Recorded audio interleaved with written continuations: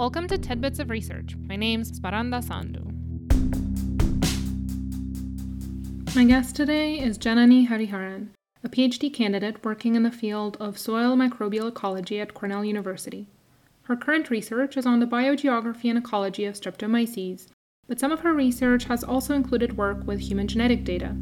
She's an advocate for the inclusion and the rights of minority and other stereotyped groups in STEM, and her love for stories breathes life into her compelling science communication initiatives. Janani Hariharan, welcome to Tidbits of Research. Your current research is studying how microbes evolve and disperse in the soil. Why is knowing this information about a microbe helpful? What kinds of things can it help us do or infer? First of all, thank you for having me on the podcast. So, you're right, this is what I study, and I find it really exciting just as a basic science question, because you know how we know that some animals and some plants are found in certain parts of the world. We know that kangaroos are found in Australia. We know that elephants are found in some parts of Asia or Africa. We don't know anything like that about microbes. We don't actually know which microbes are found where, how they move, how far they can travel, or anything like that. So just as a scientist, I like to ask questions, and I think this is just a very fascinating question, given that the microbial diversity is so much higher than the diversity of animals or plants on Earth. And so I think just from a curiosity standpoint, it's really exciting.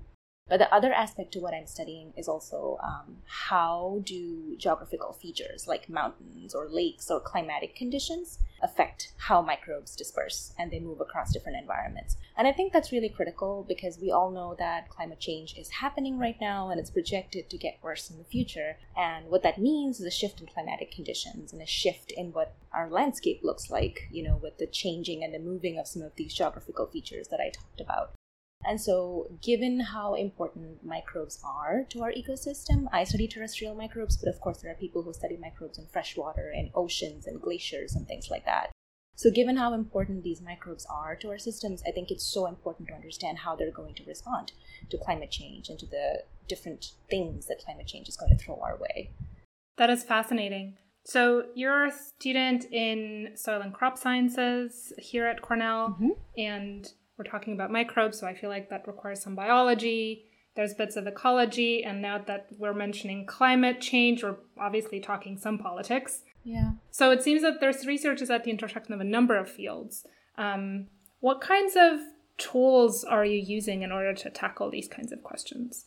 Yeah, so this is both something I enjoy and something that I find really frustrating, because I feel like when I was trained, either in my undergraduate education or during my master's, when I was trained to be a scientist, or I am still training to be a scientist, the tools that we're trained in come from certain disciplines based on the majors we choose or based on the people who train us on the classes that we take. There aren't a ton of interdisciplinary or multidisciplinary trainings that I've experienced, at least. But it's been an absolute pleasure discovering what people in other fields are doing. So, for example, I have one particular project where I collected some samples from the Adirondacks Mountains in upstate New York, and I'm trying to understand how elevation, this elevational gradient that I was walking on, affects the kind of microbial communities that we find in the soil. So do they change with elevation? Do we find different types of microbes at higher elevations than we do at lower ones?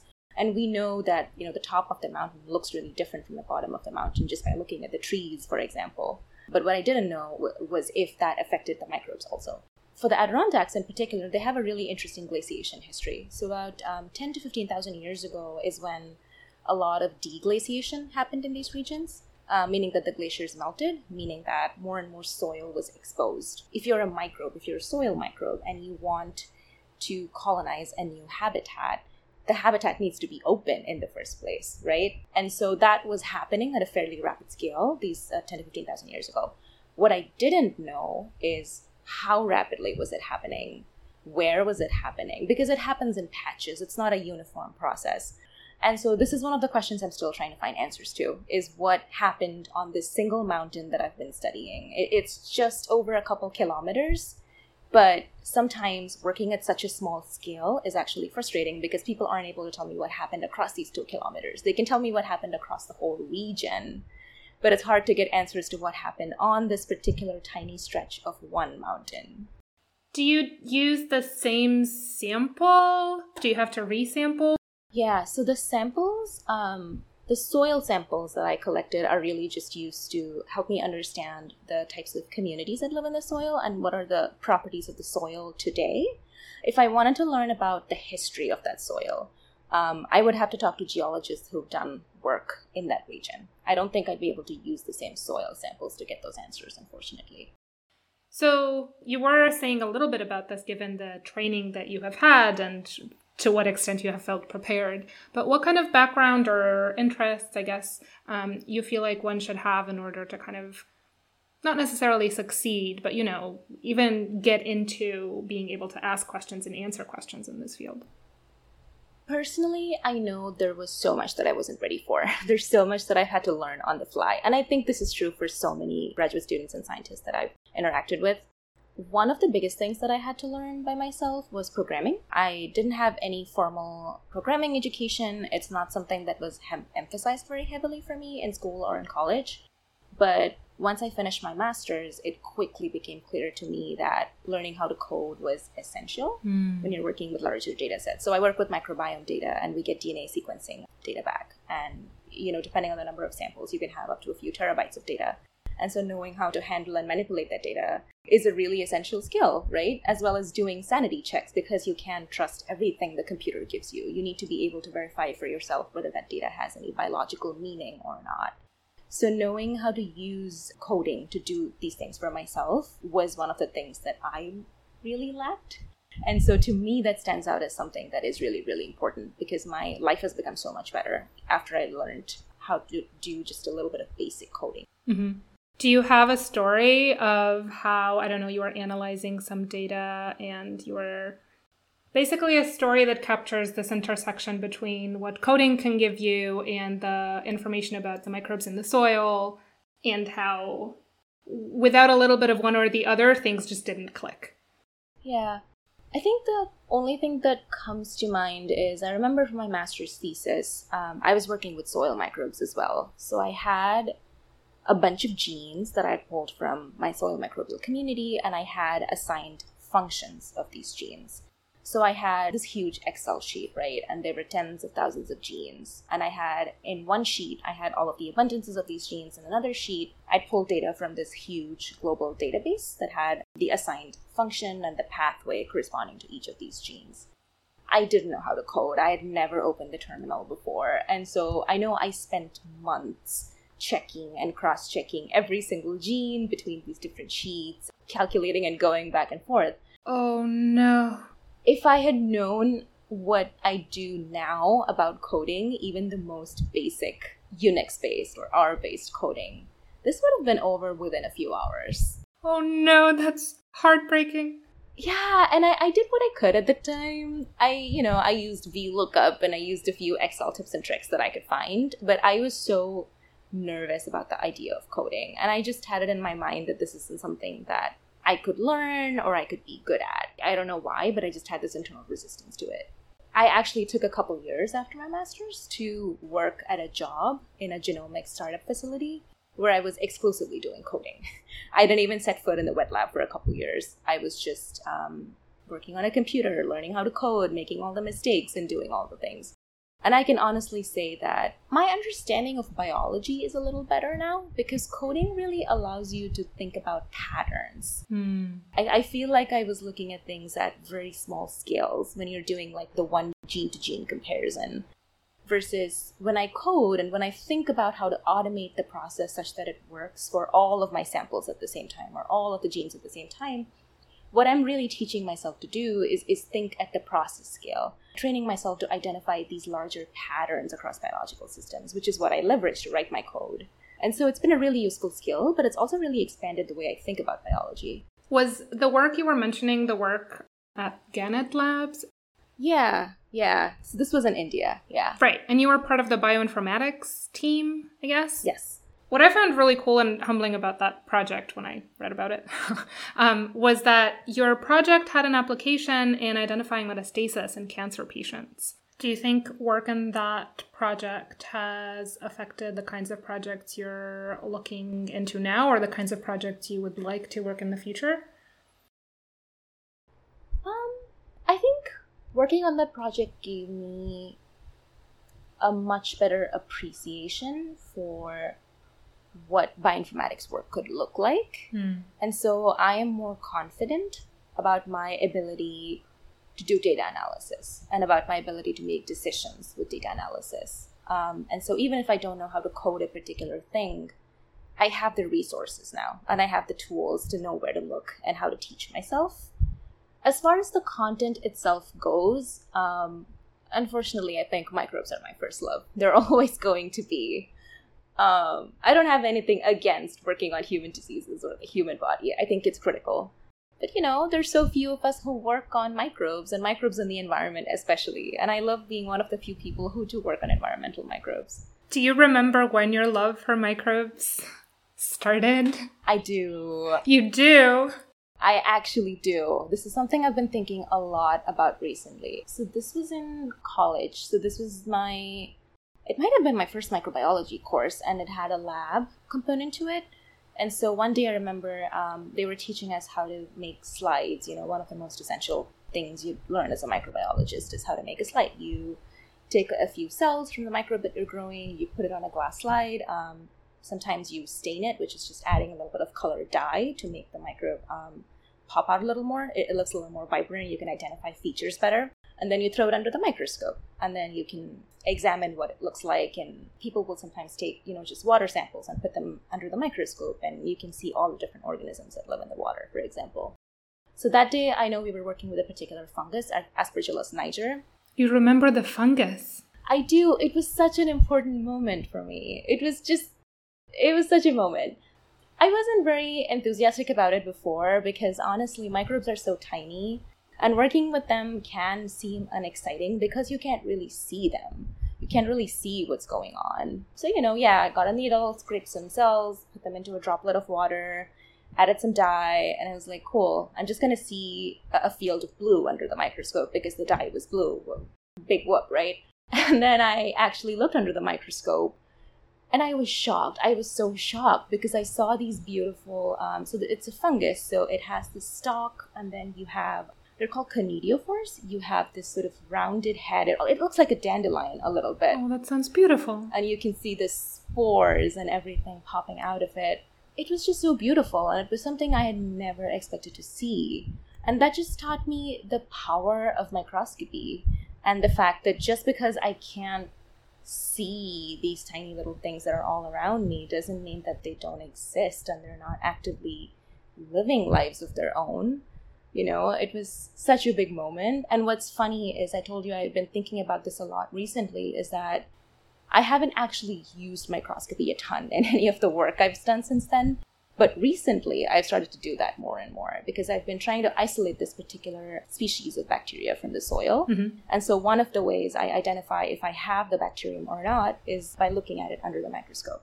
And so it's been almost, 6 or 7 years. And this is the next time I've actually been excited to start seeing things under the microscope again. That sounds lovely. Yeah, it's been exciting. So you focus on the bacterial genus Streptomyces. Did I say that right? Streptomyces. You were so close. Myces. At the end, What makes studying this one in particular worthwhile? That's a good question. So most people are already familiar with Streptomyces, even if they don't know it. So the smell that comes from the soil when it just starts to rain, when the water hits the earth. I love it. Yeah, the beautiful fresh smell. That's actually Streptomyces. That's amazing. Yeah, a lot of other actinobacteria, which is the group that Streptomyces belongs to, they produce this compound called geosmin, which produces that characteristic odor. That's not why we study Streptomyces. This is just to say that Streptomyces are everywhere and people are probably very familiar with them. Mm-hmm. Streptomyces are fascinating creatures. Live in the soil for the most part, although I know some people have found Streptomyces in marine sediments as well. The reason we study them in particular is because we're interested in the ecology of soil bacteria. And I ask questions about, what is the biogeography? As in, where do you find these bacteria? Why do we find them in certain places and not others? I ask questions about their dispersal and things like that. And so to answer these questions, the first thing you need is a soil bacterium that's found in a lot of different places. Because if you can't detect it from one site to another, you can't really ask questions about it. So we wanted something that was abundant, found in a lot of different places. Mm-hmm. The other really interesting thing about Streptomyces is that they actually produce single-handedly, I want to say 2/3 or more of all of the commercial antibiotics that we use. As a genus, they're just so potent. And I look at their genomes, right? And they have so many gene clusters just coding for these biosynthetic compounds and antibiotics. It's so interesting because we humans leverage them as antibiotics and use them to treat diseases and kill other pathogens. But I think my questions are more about what are Streptomyces doing with them? Because they're not prone to the same diseases that we are. Mm-hmm. But clearly there's this insane amount of competition going on in the soil underneath our feet, which is why Streptomyces are producing so many of these compounds. Because, antibiotics are produced by bacteria to kill other microbes, to compete with other microbes in whatever environment they live in. And so I just find all of these different facets of Streptomyces lifestyles really interesting. It's fascinating. Have you discovered some of the things that they do with these things that we use to create antibiotics? So I don't directly work on that. Mm-hmm. What I work on is the ecological implication of that. So I feel like that's a technical term, so let me explain what I mean a little bit. So when I look at the DNA and I identify these gene clusters and I say, okay, this Streptomyces strain has the potential to code for 15 different antibiotics, it doesn't always translate to the Streptomyces strain is producing all of these 15 different antibiotics when it lives in the soil, right? Because the DNA tells me that there's potential for that to happen. But whether that actually happens or not is a completely different question. It depends so much on where the Streptomyces lives. So what bacteria are surrounding it? Does it feel the need to express those antibiotics? Because you have to remember that making these antibiotics is a very expensive process in metabolic terms. They're heavy compounds. They're pretty energy heavy to produce. So you need to have a really good reason for producing them and for secreting them.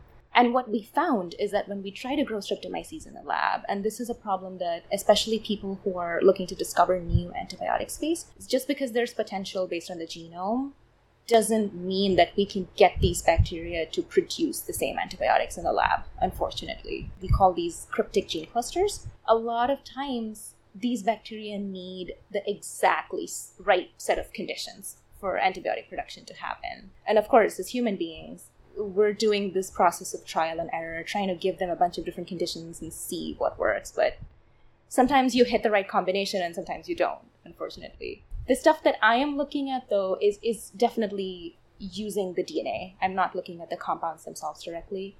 But I'm trying to understand how the diversity of these gene clusters varies across the US, for example. Because bacteria do this interesting thing called horizontal gene transfer. So you know how from human beings, DNA is passed on vertically. Like I have DNA from both of my parents and so on and so forth. Well, bacteria can also exchange DNA with each other. Like it would be the equivalent of me sharing a chunk of my DNA with you. That's special. Yeah, it's incredible. And it's such an interesting phenomenon because our estimates of how much this horizontal gene transfer contributes to diversity in the bacterial gene pool is highly variable. I think we all agree on the fact that it does contribute.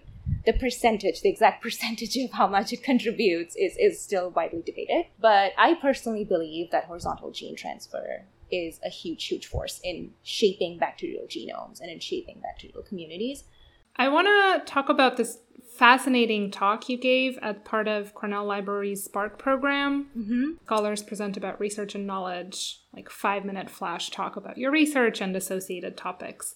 It sounds like you remember. I do. Okay. Yeah. Would you mind telling us a little bit more about that? The title was Biodiversity and Social Diversity. Yeah. I'm just smiling because it was one of my favorite talks to give. It touched on two things that I'm really passionate about. So as the last few minutes have evidenced, I am very excited about biodiversity, especially microbial biodiversity, but something else that I'm equally passionate about is increasing diversity and retention in academia and in the sciences more specifically. And that's just because I happen to be more familiar with the sciences, not that other fields don't have a diversity problem. And so it's something that I found myself thinking about just as an ecologist, because we use diversity so much in our studies. We talk about the diversity of communities and of populations and diversity in different habitats, and we have so many different indices to measure diversity and compare what two communities look like. It's insane the number of indices we have and the number of tests we have just on this one topic alone.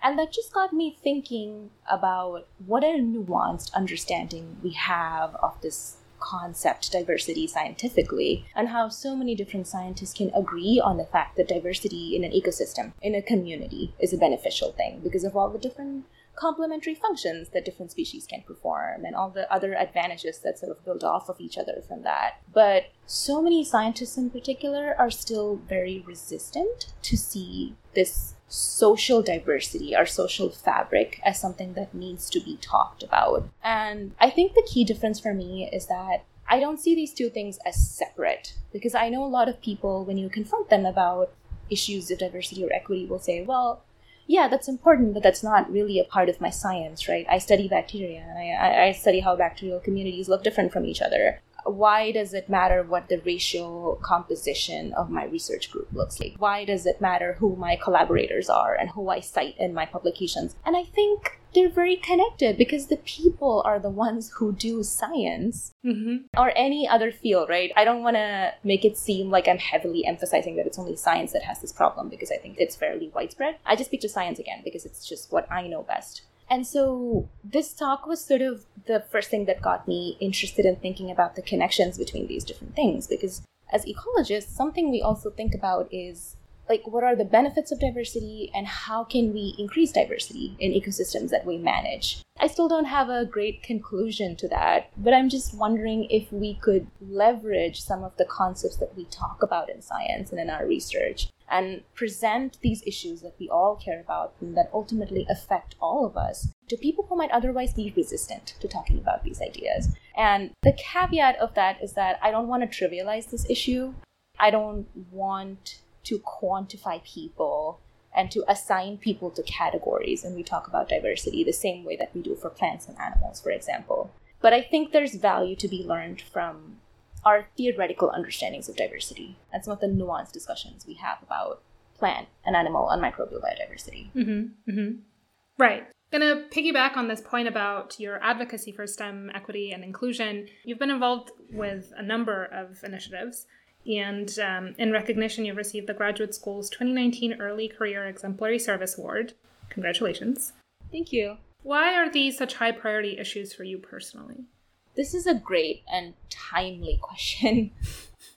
These issues to me are so integral to what I do as a scientist.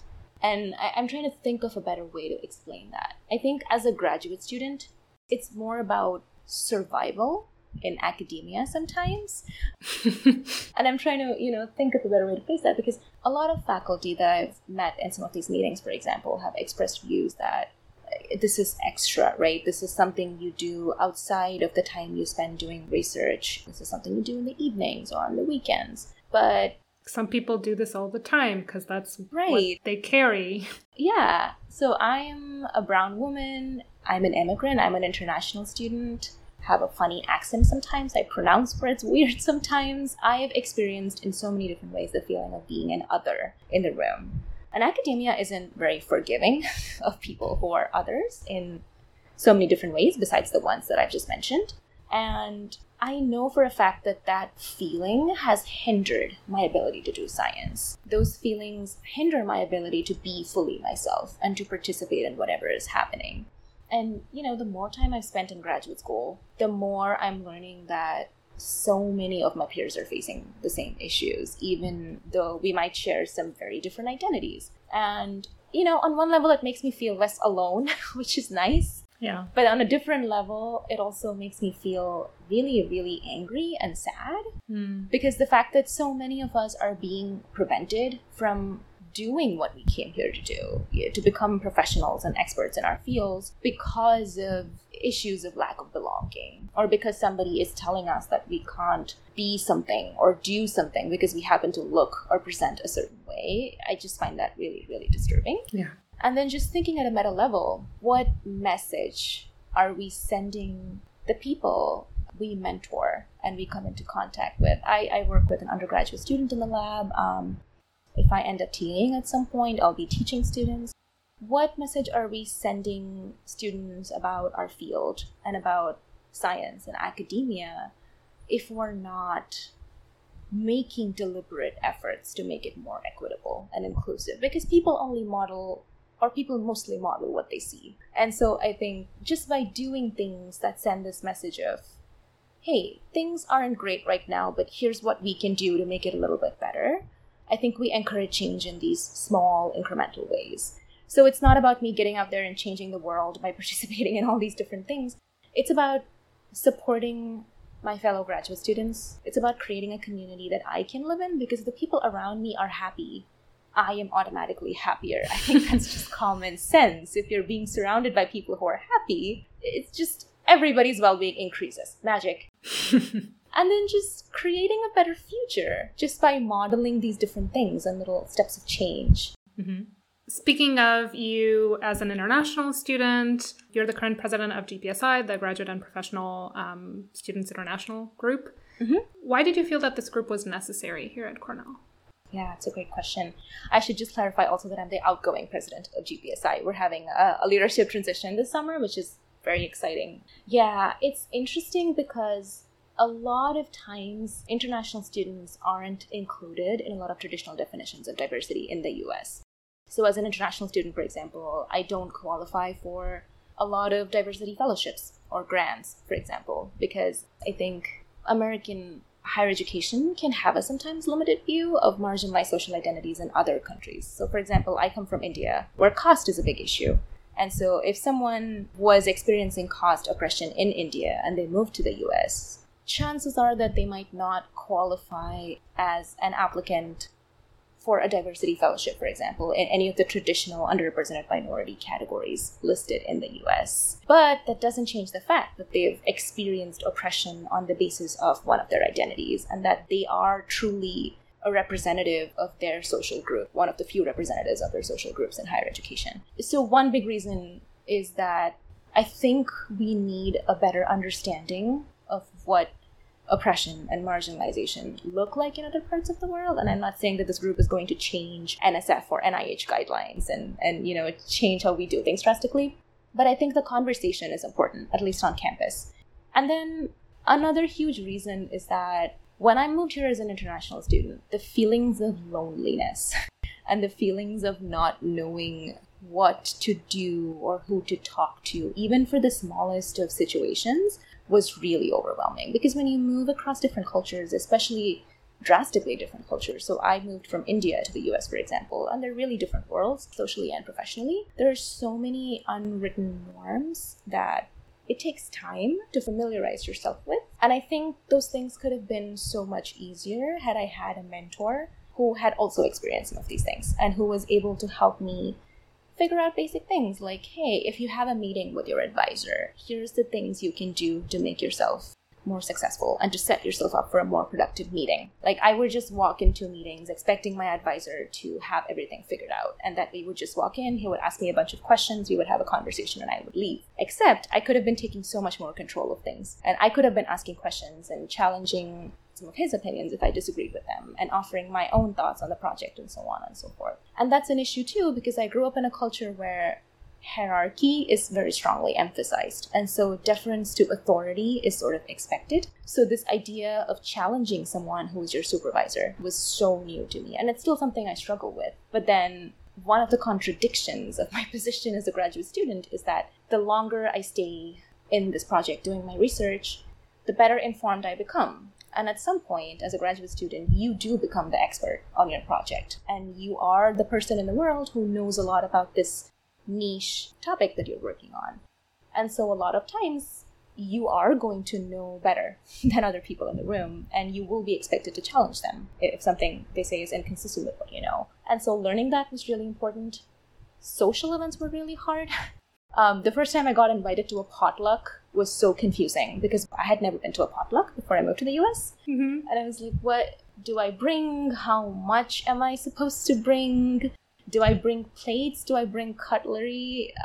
What happens if people don't like what I bring? What happens if people don't like what I cook? Because the cuisine I cook is primarily Indian, because that's what I grew up eating. Just so many different questions. And then I'm vegetarian. Allergies. Right. I didn't even know about that. That would have been another thing to freak out about.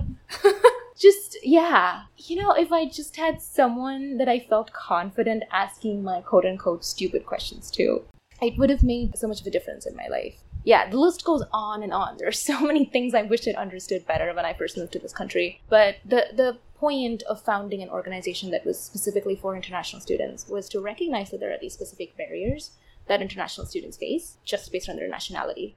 For example, finding funding is still especially tricky for us because we're not eligible for a lot of fellowships and grant applications that American citizens and permanent residents can submit. And just one example of so many different types of inequities that can sometimes hold us back. The immigration process in the US is so tricky. Navigating visas and work authorization can be so tricky. And so having a community of people who could turn to each other, because we know the international student community can be quite a large one at most universities, but how well connected are they? And in the case of Cornell, it didn't seem to me like we were well connected.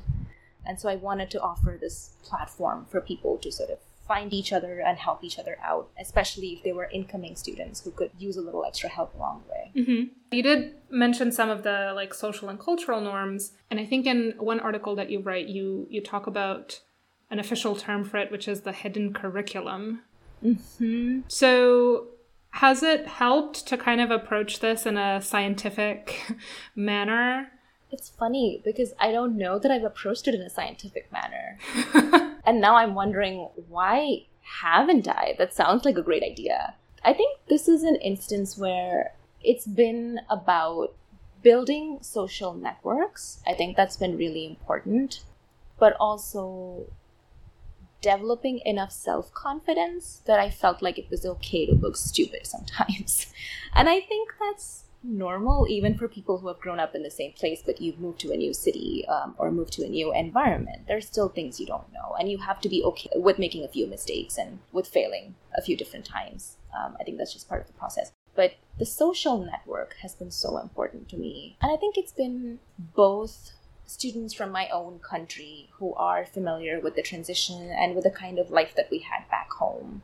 It's comforting to be in the company of people who understand your struggles, but who also know what it feels like. They've lived in the same cities, they've spoken in the same languages, they're familiar with the same food, and it's good to get together with those groups. But then what I found equally helpful is building a community of American friends who aren't judgmental, who aren't going to laugh in my face if I ask them my weird questions about American culture, but who recognize that, I've only been living here for 3 years compared to their 25 years. And so there's just so many things I don't understand. Also because when you don't grow up in a country, you're not exposed to the history and the social knowledge that's built up over your lifetime.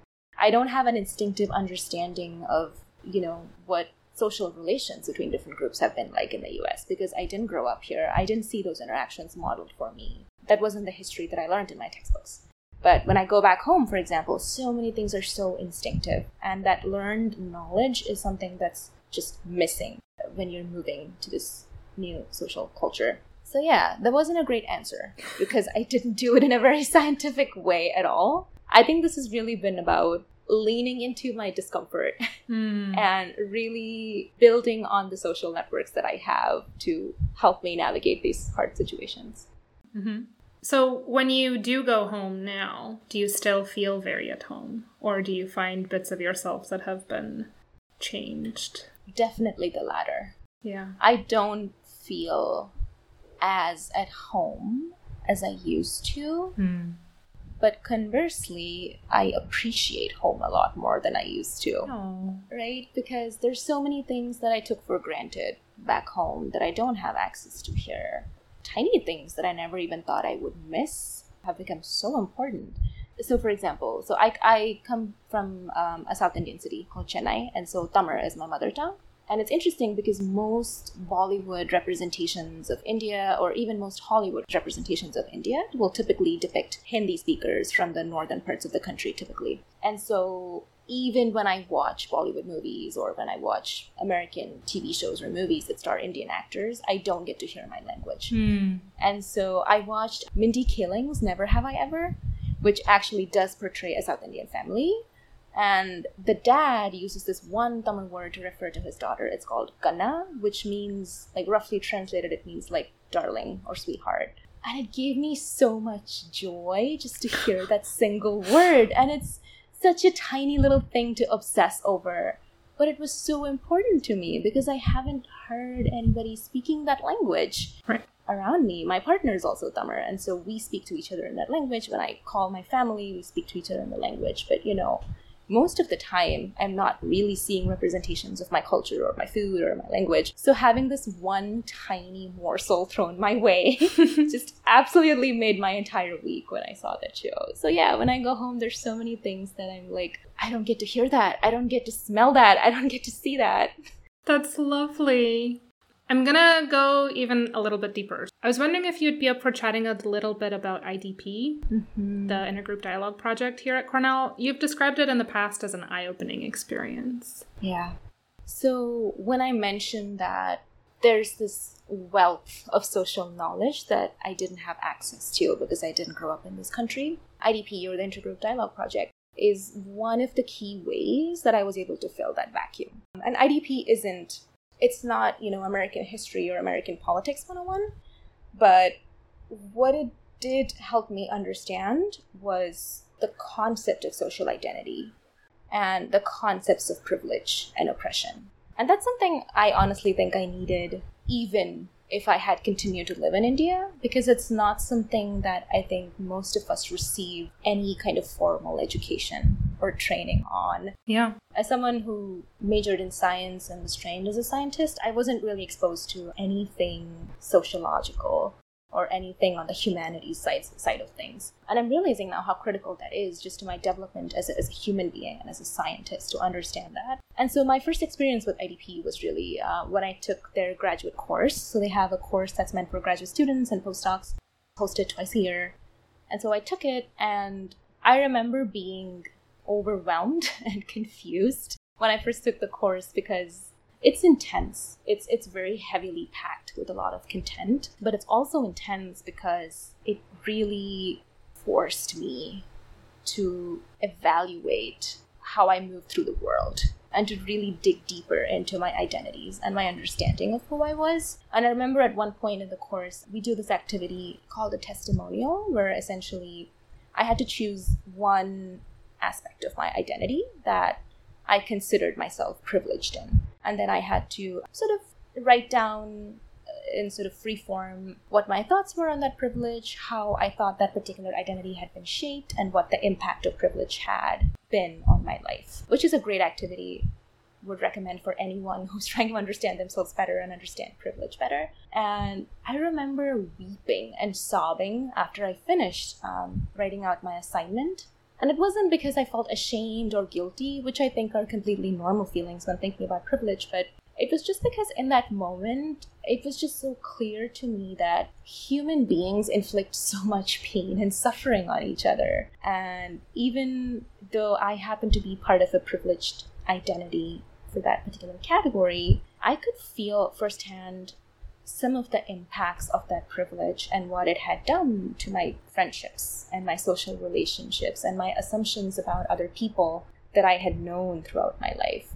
And it was a lot. It felt very overwhelming to really see in concrete, specific terms all the tolls that privilege had taken from my life. And that's something that I found really fascinating about IDP, because people are very good at talking about identities that they don't have power in.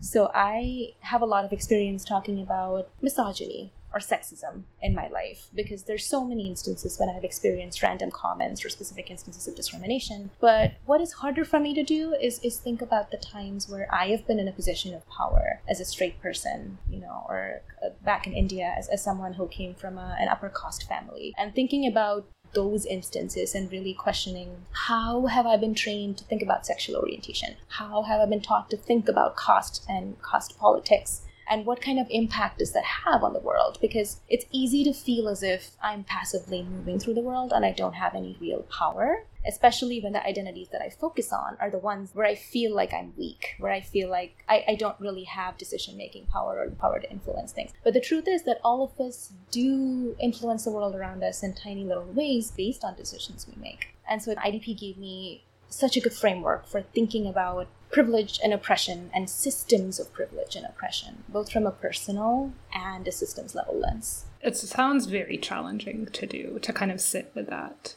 It's been a continuous process.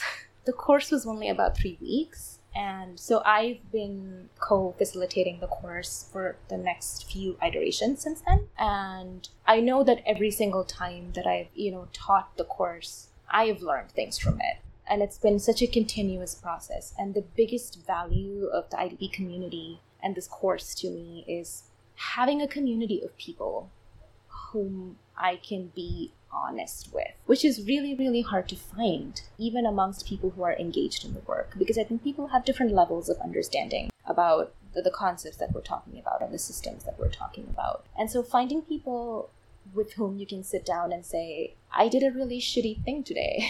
I'm a cis person and I accidentally misgendered someone today. I don't feel good about it. It was absolutely a terrible thing to do and I apologized immediately afterwards. But you know what? I did that. And then not having yourself be judged for it and not having people shunning you for it. So understanding that working on your privilege and working on becoming a better human being and a better ally is a continuous process. So language is so incredibly important. Do you think that the fact that through IDP you were able to kind of like give words for certain things that you had felt or thought, do you think that was a factor?